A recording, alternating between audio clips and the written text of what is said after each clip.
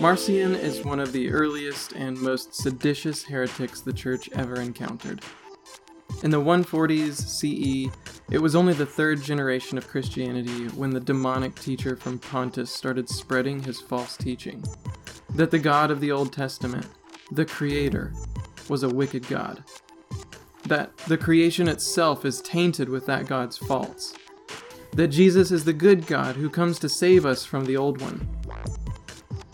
And still today, Christians buy into the idea that the God of the Old Testament is worse than the God of the New.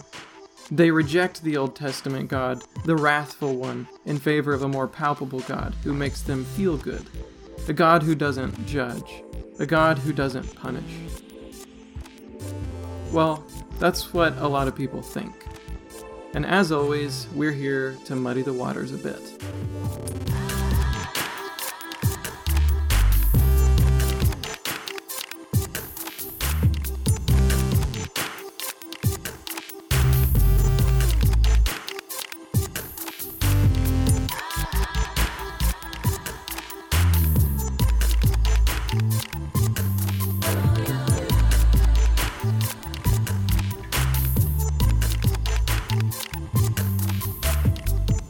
Welcome to Podcastica Patristica, and thanks for joining us for this episode on Marcion.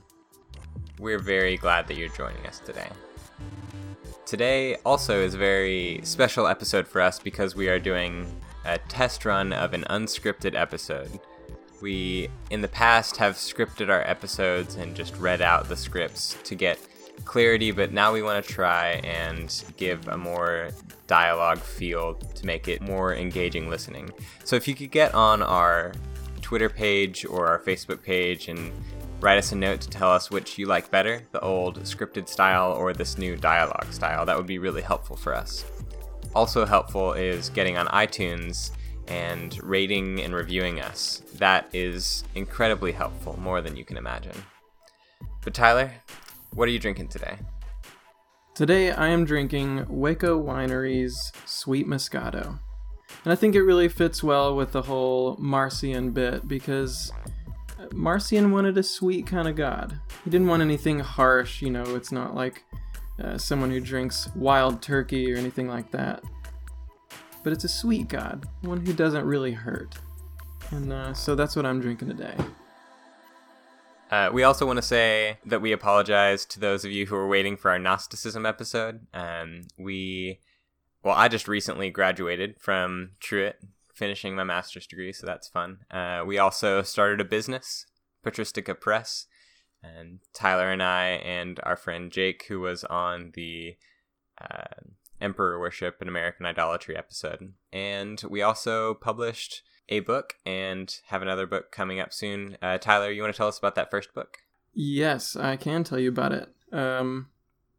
Gerhard and I and Jake, who started this business, we wrote a book on divine providence, which is the issue of how God relates to the world and how God chooses to control the world or not control the world. And so it's a conversation between a Calvinist, Gerhard, an Arminian, which is Jake, and an open theist, which is me. It's a collection of essays and responses, and there are already books like this out on the market, which are fine, but our book is different in that we are best friends. We spend time together multiple times a week, and obviously close enough to start a business together. So we are demonstrating that you can have this conversation as close friends, because this is an extremely contentious issue for some reason. We aren't just strangers lobbing bombs at each other. So if you want to check out that book, you can find it at patristicapress.com. And Gerhard has a book coming out soon as well. Yeah, today's episode on Marcion is going to talk a lot about the Old Testament. And I just wrote a book sort of on the Old Testament. It's called Magic and Technology. And it's in large part an interpretation of Genesis 1 through 11. And my thesis in the book is that Genesis 1 through 11 is a warning against magic and technology, which this is too complicated to explain in the podcast, but that those, even if they seem like different things, are actually the same. that magic and technology are both ways that humans try to become God and recreate the world in ways they would like it. So that will be available September 6th if you want to buy it. And if you go to our Facebook page, not the podcast, but Patristica Press's Facebook page, you can find more information about it. And is that book more on a, like, what level of reader should read that? Is this for, like, experts on the Old Testament? Do you have to know much about the Old Testament to read it? You don't have to know anything about the Old Testament at all. The audience I'm envisioning is anyone from someone who can read basic English and knows what a Bible is to, say, someone who is a relatively thoughtful person with a seminary education. It's not a scholarly book, so it's not overflowing with footnotes with 1,000 words a page, but it does, I think, deal with issues relatively thoroughly. Sounds good. So let's get into this. Let's think about Marcion a little bit.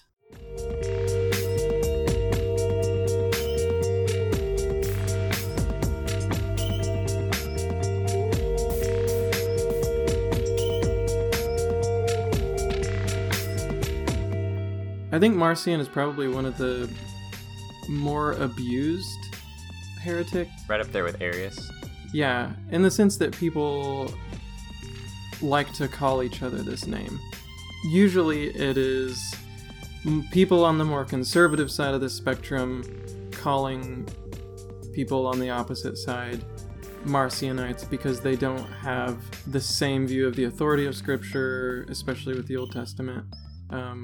So if you don't think that God actually commanded the genocide of the Canaanites, then you must be a Marcionite because you reject the Old Testament and you think that God is bad.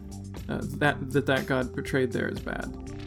So that's not a very careful reading of Marcion or Marcion's opponents, which is people like Irenaeus and Justin Martyr and Tertullian.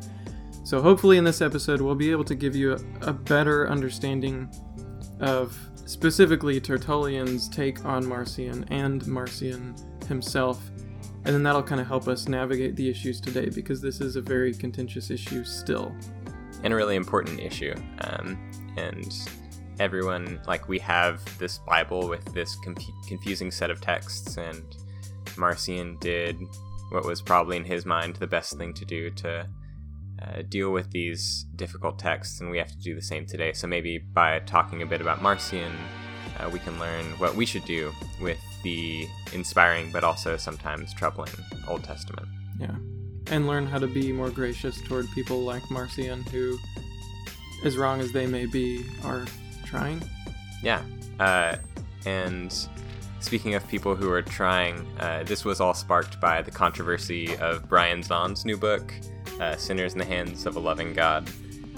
Neither of us have read it, and so we won't be interacting with Zahn directly, obviously, but his book and the way that people perceive it to be treating the Old Testament has revived accusations of Marcionism.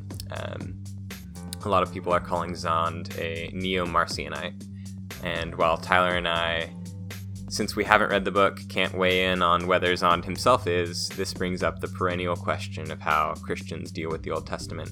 And we know plenty of people who do the sort of thing that people accuse Zahn of doing. So we thought it was a good time to start talking about the issue.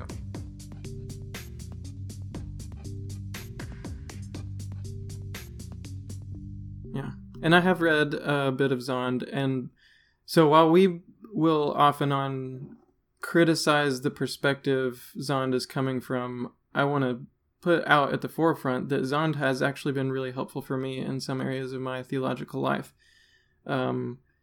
I am a pacifist now, and Zahn helped me move in that direction. He, I think, does a good job of teaching the radical peace of Christ. And so in a lot of ways, he is very helpful, and just because we may disagree with him on some of these issues, we don't want to do to him what has been done to Marcion and Arius and all the other heretics. We want to be fair. So let's talk a little bit about Marcion and his background. Like it. Do you want to do the traditional perspective, or do you want me to? Go for it. Okay. So our professor, David Wilhite at Truett Seminary, my former professor now, wrote this little book called The Gospel According to Heretics. And it really is a very accessible, very popular level Bible of heretics. And we have used this book several times throughout our episodes. We can't recommend it highly enough. It's great. We even interviewed Dr. Wilhite recently. Was it for the last episode? Or was it the 2 one before episodes ago? I think it was episode 8 on Tertullian. Yeah. So, and against Marcion, which is one of Tertullian's things, figured pretty heavily in that interview. So this is a good pair, one to listen to with that. But this Gospel According to Heretics book does an excellent job of giving, in a really bullet point fashion, the traditional view of Marcion's life. Literally a bullet point fashion. Yeah, it's A through G, and then he tells you, like, this is what scholars think is real, this is what's not. But I'll give a few bullet points of Marcion's life. So, first of all, one thing we know is that Marcion is from Pontus, which is a province in Rome. This was originally, this is not from the book. This is from other things. But the rest of the bullet points will be from the book. Pontus was originally I think a Persian kingdom. And then in 67 BC, Pompey, I hear people call him Pompey, which I think is fun, but I've always said Pompey. In 67, conquers it, and it becomes a Roman province, I guess. So by Marcion's time, which is in the 140s or so, is when he's active, maybe a bit after that. It's been Roman for quite some time. And one thing we do know for pretty sure about Marcion is that he is from this post-Persian Roman province called Pontus. One thing important about Pontus, and this is from Dr. Wilhite's book, is that Pontus had a lot of ship activity around, and so he was a wealthy ship owner, according to tradition. So Tyler, how does that stack up with critical scrutiny? So the fact that he is a wealthy ship owner we only know this from people like Tertullian. The facts that we have about Marcion are only from his enemies. So the fact that he's a ship owner could be a way to discredit him. Because what were the disciples before they were disciples? They were fishermen. They had ships, and they went out and fished with those ships. So Marcion is the opposite of a disciple. Marcion is a worldly man, a sinful man who didn't become a disciple. So that could be the reason that he is said to have a boat. But it's all flimsy. Right. Yeah, I mean, take it or leave it. I'm inclined to take it. Yeah. Also, he's wealthy. I think this is probably still true, actually. But some people say that wealth is also a way to discredit him because, you're not supposed to be wealthy if you're a Christian because you're giving your money away. Another one, this is a quote from Dr. Wilhite's book. He gave a very large gift to the church in Rome on his arrival there. I did the math in a very sketchy kind of provisional way, and I figured out that this is $350,000 that traditionally he gave to the church in Rome. 200,000 sesterces, which is $350,000 in today's terms. Or maybe he was just bribing the church in Rome. Maybe he was trying to get his own power, or to make himself look good, perhaps. We'll never know. Never know. And the tradition says that once the church at Rome realized what an awful, horrible person Marcion the heretic was, they gave him back his donation. So they were unlike the churches today that will never give back a donation for moral reasons. They'll just let those people run the church. Unlike today's churches, they give the money back. So his mentor and, what you want to call it, like person who taught him, his master, was a renowned heretic named Cerdo. What does that sound like, Tyler? Does that sound plausible? I don't know anything about Surdo, actually. Yeah, neither do I. Does anyone know anything about Surdo? I don't know. Probably. That's all we got. Next one. Marcion's father was a bishop who excommunicated Marcion for either seducing or raping one of the virgins who worked at the church. Is that true, Tyler? That's really unlikely to be true. Yeah, it's totally false. There's no chance that that's true. That's obvious slander. And the last one, last two actually. Marcion recanted his teachings later in life. This is obviously more slander. There's no evidence of this really. And one thing that is apparently true is that Marcion was a pescatarian. So the only vegans and vegetarians in the ancient world were all the heretics. But now we are the Orthodox. That's right. Because Gerhard and I are both vegans. And there's also a book coming out on that soon. Yeah. Eventually. Which, yeah. Anyway. And with Marcion repenting later in life, the idea is that I think it's Tertullian is the one who gives us that little piece of information. And it's an attempt to say, you know, if Marcionism is still a problem, you can say, oh, look, even your leader recognized that this is trash. So slander. There's no evidence that he ever repented of it. All right, so that's Marcion's life. What did Marcion teach? You want to take the lead on this one, Tyler? Yeah, so Marcion's teachings are really interesting. So first you have Marcion's Bible. Maybe we should just start with Marcion's Bible. From what we understand, Marcion had a version of the Gospel of Luke, which was highly edited. And the belief is that Marcion took the Gospel of Luke and just cut out all the stuff he didn't like. And all the stuff that he didn't like were things about the Jews and their God. So Marcion hated the God of the Old Testament. So he had the Gospel of Luke, highly edited, and 10 letters of Paul. And that was his Bible. And he rejected everything else because what he saw was the God of the Old Testament is evil and wicked and wrathful and mean. And so if that God is wicked and wrathful and mean, and Jesus comes to save us, well, then that's what Jesus is saving us from. And if that God is wicked and wrathful and mean, and if that God created the universe, then that means that creation itself is also not just fallen, but inherently wicked, inherently problematic. So this means that Marcion taught some sort of dualism between flesh and spirit. He preferred the spiritual realm and thought that we needed to get rid of the flesh. The flesh is a prison, something that we need to escape from. And if that's true, and if Jesus is the perfect God, then that means that Jesus never had a physical body. Jesus didn't have a body made of the same kind of stuff that our bodies are made of. So that means that Marcion also taught some form of Docetism. And Docetism is a heresy different from Marcionism. And it comes from the Greek word dokeo, which means like to think or to seem. So Docetism is the idea that it seems like flesh, that Jesus' flesh seemed like it was real, but it actually wasn't.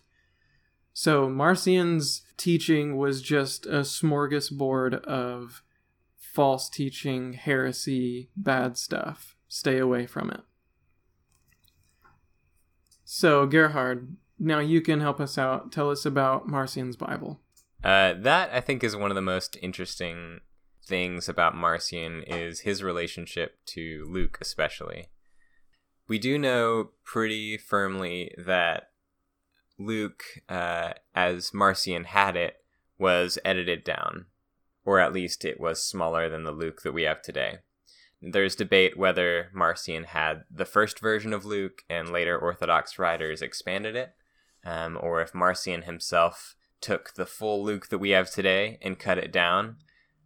But to bring him up again, our professor at Truett, David Wilhite, has a really interesting theory that I'm at least convinced by, that what Marcion didn't cut away his cut away at Luke, and he didn't have something like Proto-Luke. What Marcion had was Luke as handed to him, already edited down. The logic of this argument runs in this way. So, first of all, you've got Christianity, and it comes to the Jews because Jesus is a Jewish Messiah, and so all the Christians come out of Judaism. But you have all these other people interested in Judaism coming from Gentile backgrounds, and you have Jewish missionaries like Paul going out to bring the gospel to non-Jewish peoples. And so, in the minds of some innovative missionaries, they thought, well, the Gentiles don't need all this provincial Jewish stuff. That's all true and good and whatnot, but Gentiles won't understand these allusions to the Old Testament, all these symbols from the Old Testament. So they whittled down the Gospels and the collection of Paul's letters to think of it as a missionary tract. They didn't think of it as the whole scripture. They just thought this is all that a new Gentile person would need to understand the gospel of Jesus in their own, we might call it today, missional context. It's like a chick tract version of Luke. Yeah, or Gideon's Bible, right? That's what we do with our Gideon's Bibles, except we don't cut within the books. This is just a missional practice that had some unfortunate ramifications in the ancient world because Marcion was converted under this this missional tactic, and he believed the Bible that those missionaries handed him, which was the New Testament with these Jewish sections taken out. And so it wasn't until later that he encountered Christians who had this bigger, more expanded Bible, and he thought, oh my God, these people and their Bible is awful. Like, this God is nothing like the God that the missionaries and the Bible that they handed me believed and worship. And one interesting article mentioned that Marcion might have thought of the people who added in those, what he might have called Judaizing texts, were the false brothers that snuck into the faith that Paul talks about in Galatians. So Paul talks about the people who are either from the Apostle James or claim to be by the Apostle James, and he calls them Judaizers. And they're sneaking in to spy out the freedom we have in Christ. You can read all about this in Galatians. And some of the evidence for this theory of Marcion receiving an already edited version of Luke is that he doesn't actually... his version of Luke still has stuff that talks about the Old Testament God, that still talks about the Jews. And actually, there are several times when Tertullian says, Marcion, you're so stupid. You didn't even see all these other passages about the Old Testament God, all these other passages about the Jews. Well, what if Marcion's not stupid? What if Marcion's Bible just already came like that? Marcion wasn't trying to get rid of it. Actually, funny thing is that there are several times when Tertullian says that Marcion edited out all these verses, and it turns out those verses were never actually in Luke in the first place. So Tertullian is accusing Marcion of getting rid of verses that were never in Luke. That's not in the King James Version. Yeah. I mean, that's, I think, an excellent argument to back up Dr. Wilhite's theory. And to be clear, he did get that theory from others. Oh, really? Yeah, he wasn't the first. Oh, I thought it was his. I did too, but oh, well. Yeah, he's got plenty of footnotes to back it up, so... If you want those footnotes, you can see some book somewhere. Yeah. Okay, so that was Marcion's Bible. Those two different ways of looking at it, or three different ways of looking at it, will determine how this question gets settled as well. So there's a question of whether Marcion believed, whether he really believed in two different gods, one good and one bad, or whether Marcion believed the real God is good and this Old Testament God is bad. And I like the way Tyler says it often, that it's like ancient Jews would have said, they would have talked about the gods of the Canaanites, or we today might talk about the gods of Hinduism, but we don't really believe in the gods of Hinduism, and the ancient Jews wouldn't have actually believed in the other Canaanite gods. And so Marcion wasn't talking about a real God versus a real God. He was talking about the real good God versus a fake bad God. That's one option. And the other option is just that one God is good, one God is bad, and they're in eternal conflict. Later Marcionites will talk about, they will change Marcion's language from a good God versus an evil God to the just God of the Old Testament and the love God of the New Testament. So if the Old Testament God is bad and actually is the creator, then that means that creation is bad in Marcion's logic. Well, it turns out that's mainly just Tertullian's way of... that's Tertullian's rhetorical way of making Marcion look bad. Marcion never actually said these things. He never said that flesh is bad and evil. Marcion actually did believe that Jesus was flesh and talks about Jesus going into hell after dying to... what's the word I'm looking for? The harrowing of hell. Marcion talks about that. So he clearly believes that Jesus died in the flesh. And so we have to be careful with how much of Tertullian we're going to accept. And this goes back to the conversation we had with Dr. Wilhite for episode, again, I think it was episode 8. He explained you have to kind of read Tertullian with a grain of salt.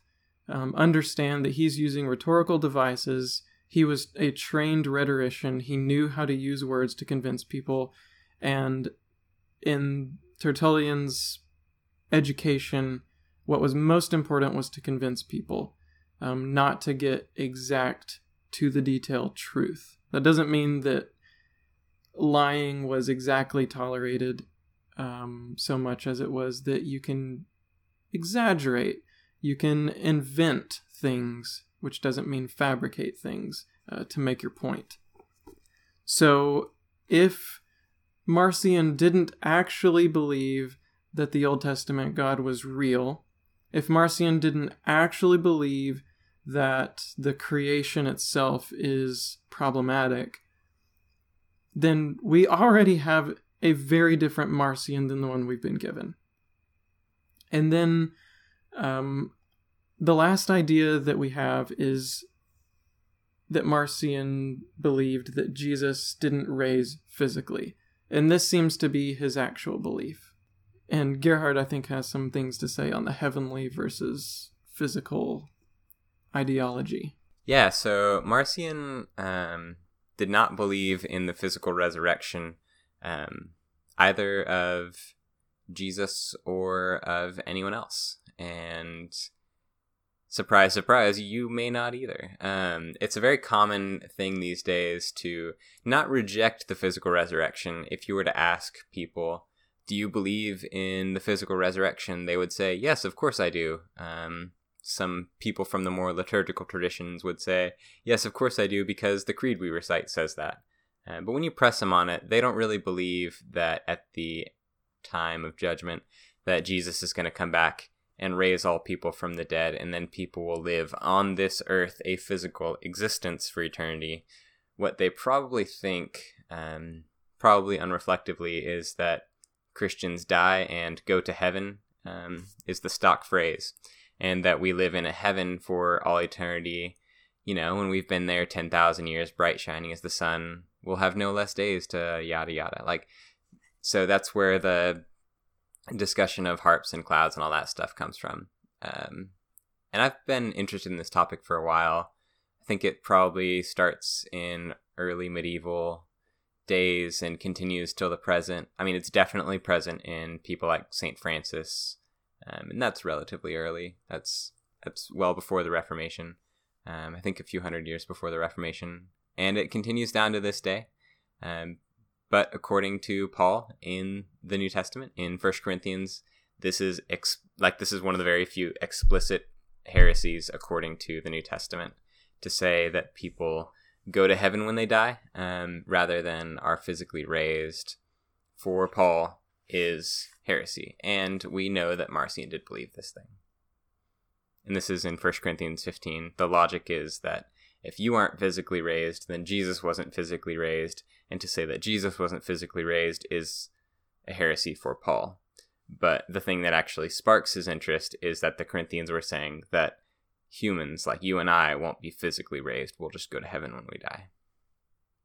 And that's a topic that N.T. Wright gets at in his book, Surprised by Hope, which is really good and really formative for me, at least.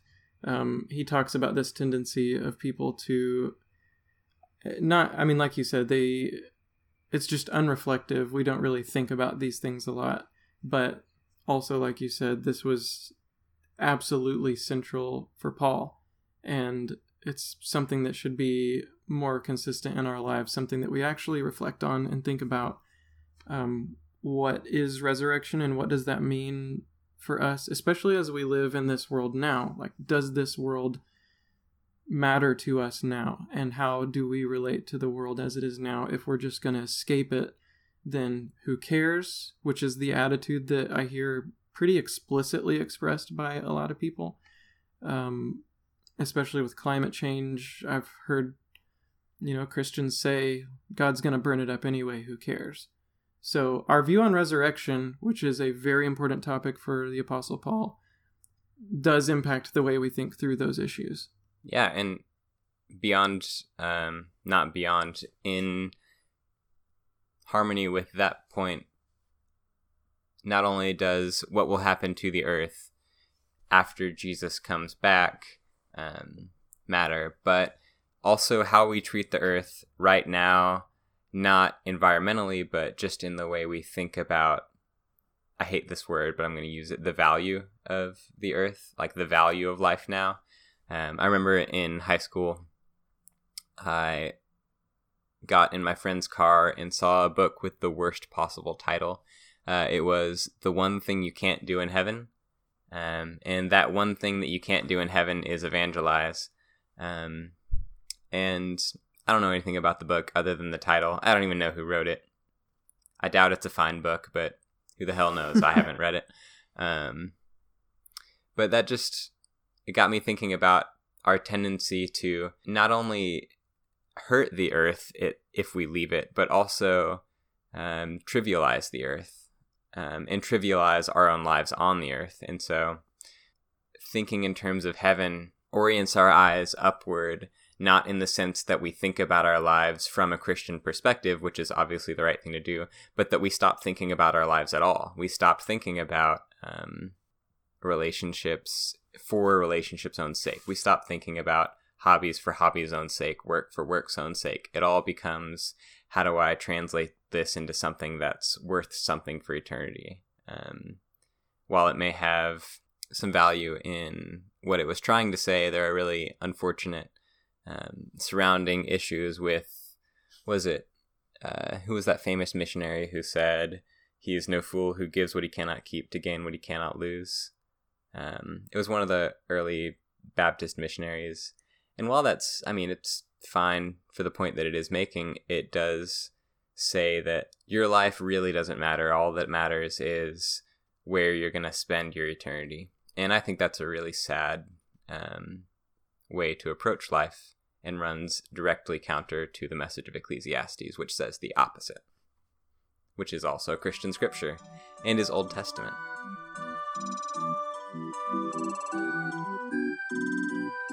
So that pulls us back. We mentioned at the beginning that what spurred this whole conversation, what made us decide to do an episode on Marcion, was the idea that people today are being called Marcionites or Neo-Marcionites. And so now we've problematized what a Marcionite is in the first place. Marcion didn't say the things that he's accused of saying, or at least we have no evidence that he says these things. All we have are Irenaeus and Tertullian and Justin Martyr and Hippolytus, all these people who hated Marcion. We only have their record of what he said.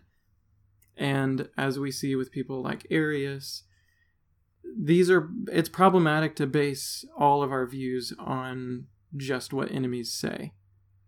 So now that this is all problematic, we don't know Marcion himself. The church did ultimately deny certain teachings.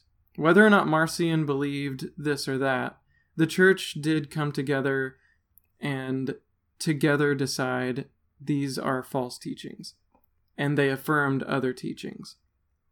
So we want to be clear that while we do want to problematize your view of what is heresy and what did these heretics think, we don't want to destroy orthodoxy. We don't want to bring it tumbling down.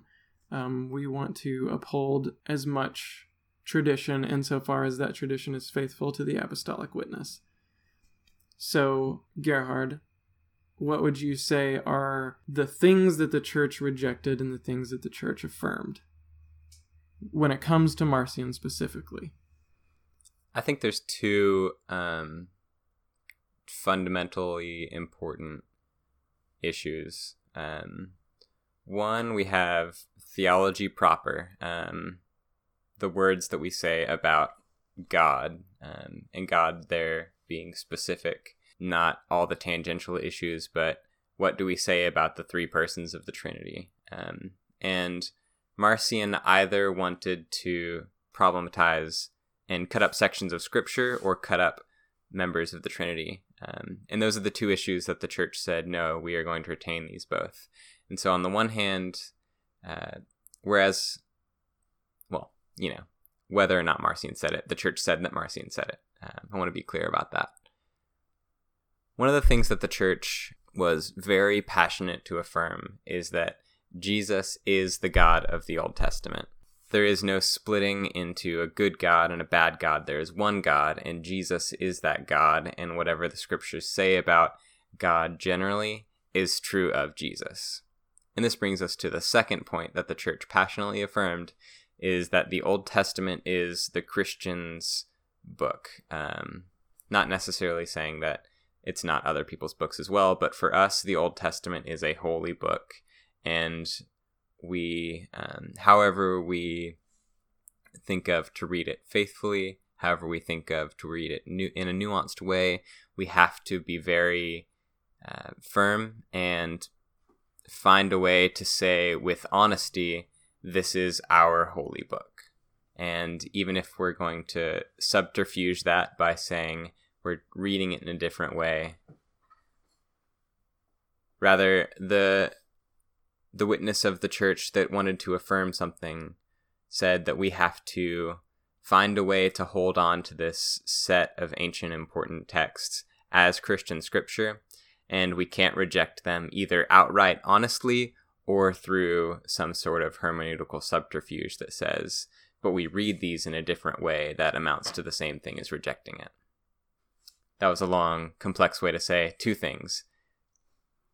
Jesus is the monotheistic God of the Old Testament, and the Old Testament is the Christian's book. Okay, so people in the tradition, if we want to call it that, of Brian Zond and Greg Boyd would probably fall into this camp.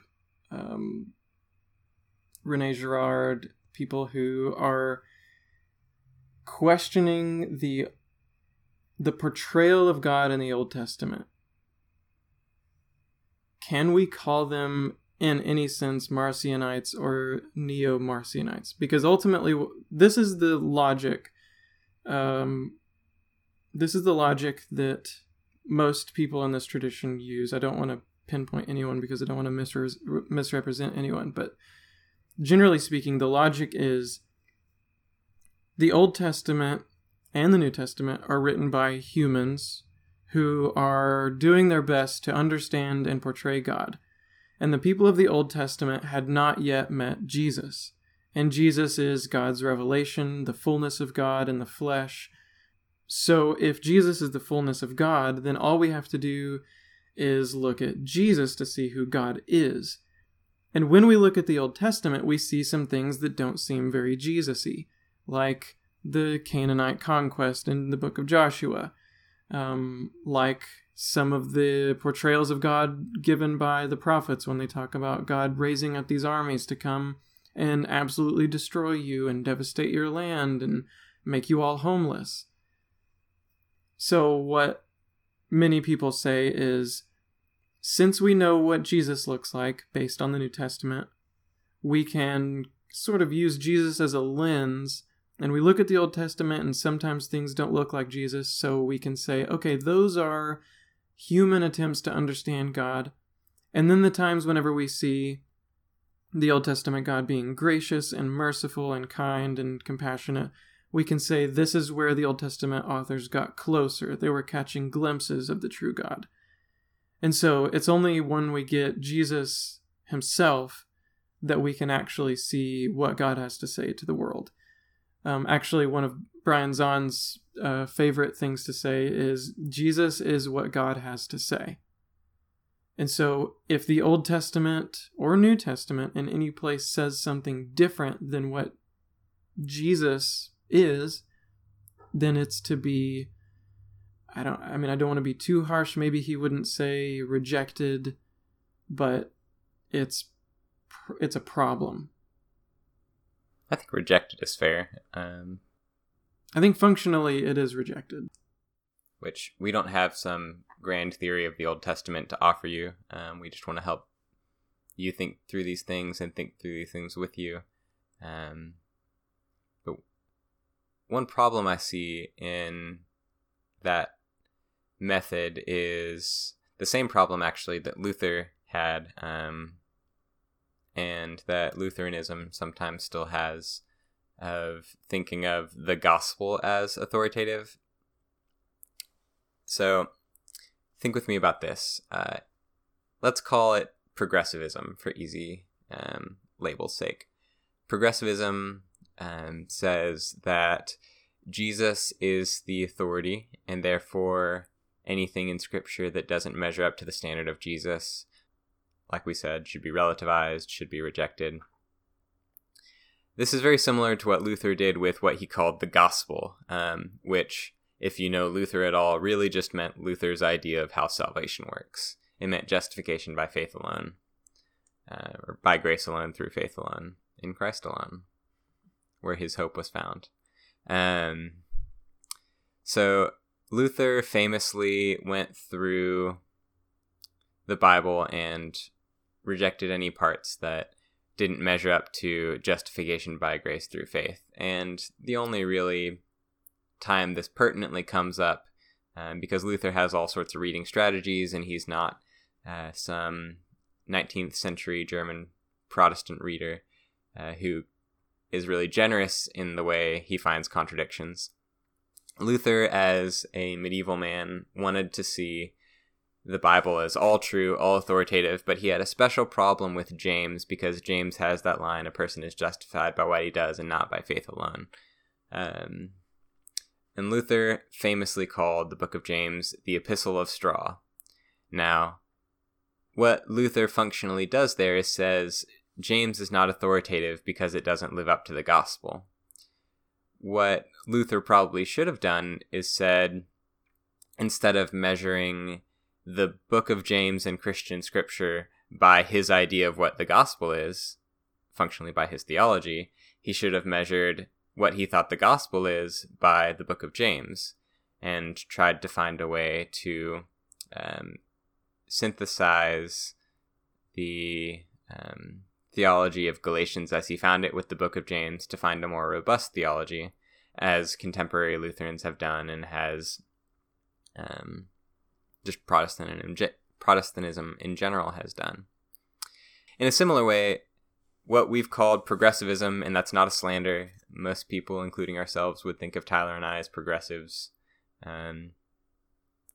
Progressivism goes through the Bible, Old and New Testaments, as Tyler's mentioned, and cuts out all the things that it doesn't like by saying those things don't measure up to Jesus. Ironically, a lot of the things that Jesus says have to be cut out because they don't measure up to Jesus. So Tyler mentioned the fact that God is a judge in the Old Testament, and he's raising up armies to come and, destroy all the wicked sinners, say in the Minor Prophets. Well, Jesus says that in the parable of the vineyard, where a man has a vineyard, he lets it out to tenants, and then he sends person and person and person, and finally his son The context of that is the destruction of Jerusalem. And so what Jesus, the historical Jesus, or Jesus as the Gospels present him to us at least, says is that the interpretation of the parable is God sent all these prophets to you, Israel, and you didn't listen. And finally, God sent God's son, which is Jesus himself, and the leaders of the Jewish faith killed Jesus, just as they did the prophets. And so God is coming to, according to the parable, take the vineyard from them and give it to others who will produce their fruit. That is clearly a reference to the destruction of Jerusalem in AD 70 and the Jewish temple. So God, according to Jesus in the New Testament, is raising up armies to come and destroy people because they're wicked sinners. That is the exact same thing that people cut out of the Old Testament using this quote-unquote Jesus hermeneutic, even though this is, almost exactly what Jesus himself says. Yeah, I think this is an old problem, the question of the wrath of God and the love of God. And I think that one really helpful person to walk through this question of the wrath of God is actually another North African father like Tertullian. His name is Lactantius, and he wrote a work called On the Wrath of God. And basically he argues, he was dealing with people as well who said God has no wrath, God is just love. And Lactantius says, if you have a God without wrath, then you also have a God without love. He says, quote, "For if God is not angry with the impious and the unjust, then to be sure neither does he love the pious and the just. So the error of those who take away both anger and kindness together is a more consistent one." So if you want to be consistent and say that God isn't wrathful, then you have to be also saying that God is also not loving, because those two are sides of the same coin. I think it was Augustine who also said that, the wrath of God is love wrongly received. If God loves the child being abused, then God will take out God's wrath on the abuser. That's how God's love works. That's how any of our love works. Whenever we love someone and see them being harmed, we enact justice or seek justice, which means some form of punishment. Even if it's ultimately for the purpose of redemption, punishment is a part of how we consider justice to be enacted. So if God is loving, then God also has to be wrathful. If you say God is not wrathful, then you also have to say God is not loving. And if God is not loving or wrathful, then how is God sovereign? If God doesn't love the just and take out his anger on the unjust, then God just watches everything happen. What you end up is a functional deism. You have to have both. You have to have the wrath and the love, which are both portrayed over and over in the Old Testament and in the New Testament. And I think that it's an overly simplistic reading to say that Jesus is just loving and never wrathful, and therefore we can reject these apparently disturbingly wrathful parts of the Old Testament. Again, like Gerhard said, we don't have a great fully formed theology of how to tell you to read the Old Testament. We wouldn't presume to do that anyway. But what we want to say is the trends that we're seeing, the polarization between overly simplistic readings, is only harmful, and we need to have a more nuanced and a more intellectually honest conversation about what it looks like to have the Old Testament as part of our canon. And there are overly simplistic readings that just make everything absolutely literal and don't question anything and don't take the time to see that there are difficulties, which even the Orthodox fathers recognized. And then the other simplistic way that we've been critiquing of rejecting the things that don't look as nice as we prefer them to be. So the question we have is, how do you read them both? How do you have a canon that includes these both? And what the heck is a canon in the first place? Well, the word canon comes from the Greek word canon, and I think it meant like a stick that you measure things against, like basically a big ruler. So in metaphorical terms, the Bible, if we talk about the Bible as canon, or whatever we talk about as canon, that is the thing you measure other things against. And so the canon is the authoritative thing in the sense that whatever doesn't measure up to it should be rejected, and whatever does measure up to it should be accepted. And so when we say that the Bible is canon, in whatever sense we mean it, if we're taking that phrase really seriously, we don't necessarily mean that the Bible is a good and inspiring book. We are saying that the Bible is the guide to when we decide that other good and inspiring books' messages should be accepted or rejected. A canon is how you decide whether, I don't know, John MacArthur or Rob Bell. Like, whichever one measures up to the canon better is the one that you should accept. Or at least the specific teachings that they're giving at one point or another can be accepted. Yeah, not one person. Yeah. That would be awful just to... None of us would be accepted. Right, yeah. So, like, when Tyler and I talk about notions of divine providence, does God know the future or not? In what sense might God know the future? Does God cause things to happen, everything to happen or not? In what sense is God responsible for things? What we do is we measure what we say up to the canon to see which one measures up better to the measuring rod of Scripture. Now, if that's true, then Marcionism and what's being thrown today around as Neo-Marcionism, or this, what we maybe misleadingly call progressivism, I don't think it really treats Scripture as a canon. And that's not necessarily to say it's wrong, or to say it's right for that matter, but it doesn't treat Scripture as a canon, because Scripture is not a thing that claims are measured against. Scripture itself is being measured up to a higher claim, which is called Jesus, but I don't think that it's actually Jesus, since a lot of the things that Jesus says are actually measured and found wanting. My suspicion is it's just modern Western sentiment that is the actual functional canon by which Jesus and the rest of Scripture are measured.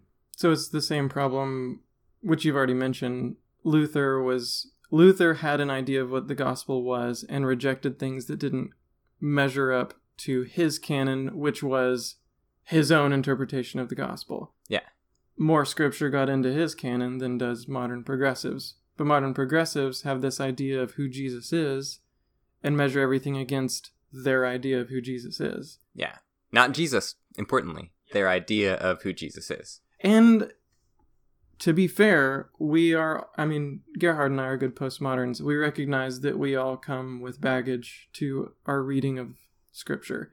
We all have ideas of what Jesus aims to, of how Jesus wants us to live our lives. We have different ideas of specific doctrines. I personally am a pacifist. Gerhard agrees with more along the lines of the just war theory. Those are differences, and both based on our understandings of Jesus' teaching. So biases exist. We all come to the text with biases. But the problem is, on the progressive side, I am afraid that those biases aren't admitted, and it's just sort of a naive, almost literalism. They're handling the text in the same way, just choosing which things they're taking literally. Like, this is the literal Jesus that I see, and I'm rejecting anything that isn't this. And so it's almost an equal fundamentalism on both sides that are both naive, both dangerous. But as we wrap it up, maybe the question is that Marcionism? If we reject pieces of the Old Testament because it doesn't line up with our picture of Jesus, is that verging on Marcionism? Is it somewhere along the spectrum of Marcionism? Because, as I explained earlier, the progressive wing who espouses this particular hermeneutic, what they're trying to do is read the Old Testament in light of Jesus. They believe that Jesus is Yahweh. Marcionism, the kind of Marcionism that the church rejected, said that the Old Testament God is a completely different thing than Jesus. These people are not saying that. They're reinterpreting the Old Testament God in light of how they understand Jesus. So is that Marcionism in any sense of the word? So the problem here, as always, is that words are slippery.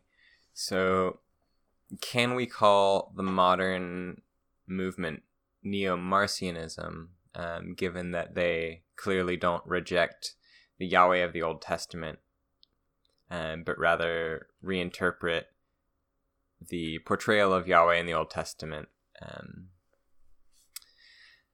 Yeah, I mean, in some senses you can, in some you can't. You can't say that they're Marcions in the sense that they believe all of the essential points that Marcion makes. But you might be able to say that the modern movement is a Neo-Marcionism if instead of talking about a specific set of points like a creed that they all believe and that share in common with Marcion, and instead think of Neo-Marcionism in the sense of like a broad similarity between what's happening today and what is traditionally known as Marcionism. And so instead of making a firm distinction between Old Testament God bad, New Testament God good, instead of making that sort of a vertical cut between the two eras or between the two sets of books, instead what modern progressives sometimes tend to do is make a horizontal cut and say these parts of the Old Testament are good, these parts of the Old Testament are bad. These parts of the New Testament are good, these parts of the New Testament are bad. And they, I mean, in effect, do away with the parts that they deem bad. And so this seems to me to be very similar, if not the exact same thing that Marcion does, in the sense that it is finding things that one doesn't like in Scripture and then cutting away the passages of Scripture that they don't like for whatever reasons. So maybe yes, maybe no, depending on what we mean by the word Marcionite or Neo-Marcionite. What do you think, Tyler?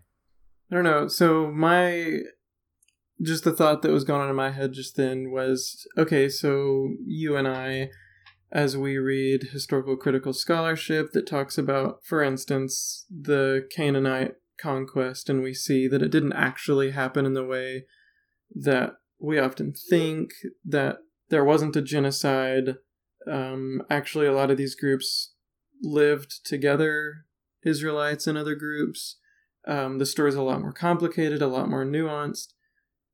So we are interpreting Bible passages in light of these other texts, which are historical critical scholarship that is being done today, 2,500 years later, a long time later. So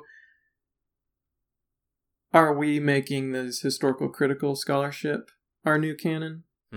And is that a Marcionism just with a different canon? I mean, because we were saying that, like Martin Luther and modern progressives, their canon is their version of Jesus. But what if those who do critical scholarship, their canon is, Rudolf Bultmann? That's a really good point. And as you were saying that, it struck me, maybe we can dial up the intensity for a moment. We've been talking about sort of the New Progressive Movement, and now historical criticism. Might even someone who believes in something like inerrancy or infallibility, or the belief that the Bible has one single unified theological message. Might someone who even believes in that be, in this sense, a neo-Marcionite, because they claim not to cut away any scripture, and there is a significant difference, is that they claim not to cut out any scripture, but realistically, everyone ends up cutting out passages of scripture. So, for instance, Ecclesiastes says that life is totally meaningless, that there is no purpose to life, etc. Now, this is not the kind of claim that a John Piper, who believes passionately in inerrancy, would agree with. He would say that life does have a meaning and a purpose, and that purpose is pointing to the glory of God or whatever. That is explicitly the opposite of what Ecclesiastes says. And I'm sure that he's not unaware that Ecclesiastes says it. He would probably just say, well, we interpret that in the light of other passages of Scripture, passages that he might think teach something like, all life points to the glory of God. And so is John Piper, inerrantist extraordinaire, also a neo-Marcionite in this sense? Well, maybe. Or another less philosophically different issue is, like, this is less about philosophical differences and more about explicit contradictions. I've heard you talk before about Nehemiah and Jonah. Yeah, so I love the book of Nehemiah. It's beautifully written, but the message, when you get right down to it in Nehemiah, is that foreigners should always be excluded. That's the climax of the book, is that Israel becomes faithful again when all the men make a covenant to put away their foreign wives, is the language that the text uses. And even put away the children born to the foreign wives. Divorce them all, kick them all out, make them go home. The message of Jonah, on the other hand, is that God loves the foreigners, and that foreigners can be just as righteous as Israelites if they are taught the basic truths of Yahwistic monotheism. Late in Isaiah makes the same claim that those on the ethnic Israel who aren't obedient will be cast out, and anyone who wants to, who is obedient, can be brought in. And so the difference between Nehemiah and Jonah is an explicit contradiction between theological positions, and Jesus does take up one of those theological positions and says this is the right one. So, if we're all Marcionites, then none of us are Marcionites. Yeah, maybe Marcionism is less, you are a Marcionite, I am not a Marcionite, or vice versa. Maybe Marcionism is is a pole of thinking, right? It's like, we don't want to be Marcionites. We don't want to exclude texts of Scripture, but we haven't found yet a way to do that. And so maybe the goal is to try to free ourselves from Marcionism by finding a new theology of Scripture, which can embrace the entire set of texts without cutting out any of them. Maybe it can happen. It hasn't happened yet, but maybe you, listener, are the one who can do it. So I would have to... I don't necessarily disagree that this is the problem that we all find ourselves in. I don't think that it's helpful to use Marcionism as, like, the label, or as the pole on which we're all trying to position ourselves. Because it ultimately just becomes meaningless whenever we remove all of the isms that the church rejected and say it's just about cutting out pieces of Scripture that don't mesh with your particular philosophy or ethic or what have you. If Marcionism just means rejecting pieces of Scripture that are inconsistent with your beliefs, then I don't think it's helpful to call it Marcionism. Because Marcionism has to connect back to Marcion and the controversies in some way. So I think we need to just completely get rid of that label. Isn't that, I mean, that's kind of what he did. He got rid of things that didn't cohere with his belief. I mean, it's very distant. So maybe this is the slipperiness of words, like, yeah, do we use it or do we not? I think that's a valid point. And maybe we should get rid of the word Marcionism because people aren't saying reject the creator God of the Old Testament, which, as Tyler pointed out earlier, was one of the main points of Marcionism. So now we've hopefully sufficiently muddied the waters for you. And you've seen the inconsistencies of both progressives and conservatives and everyone on and off of that spectrum. You've seen inconsistencies in what Gerhard and I both say. So what we hope is that through this episode, you'll learn more about Marcionism, learn more about Marcion himself to be a bit more charitable towards him, and learn about the affirmations and rejections that the church made back in Marcion's day. They explicitly denied the idea that the Old Testament was not a part of our canon. They denied the idea that the Yahweh of the Old Testament is not Jesus of the New Testament. These are one and the same. And so, however we choose to navigate the extremely difficult issue of Old Testament versus New Testament, we need to be careful to make sure that we are faithful to the tradition that we've been handed, the apostolic tradition, and the apostles viewed the Old Testament as their canon as well. And we are a part of the faith that, by Jesus' commissioning, they founded. So, as a fellow member of that faith, we hope that you do nuanced and complex and hopefully creative new approaches to the theology of Scripture.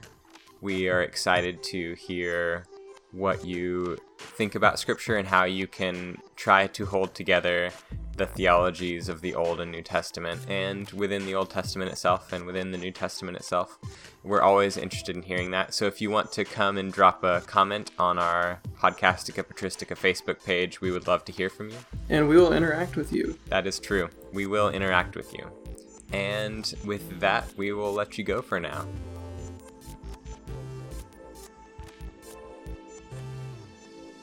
Bye.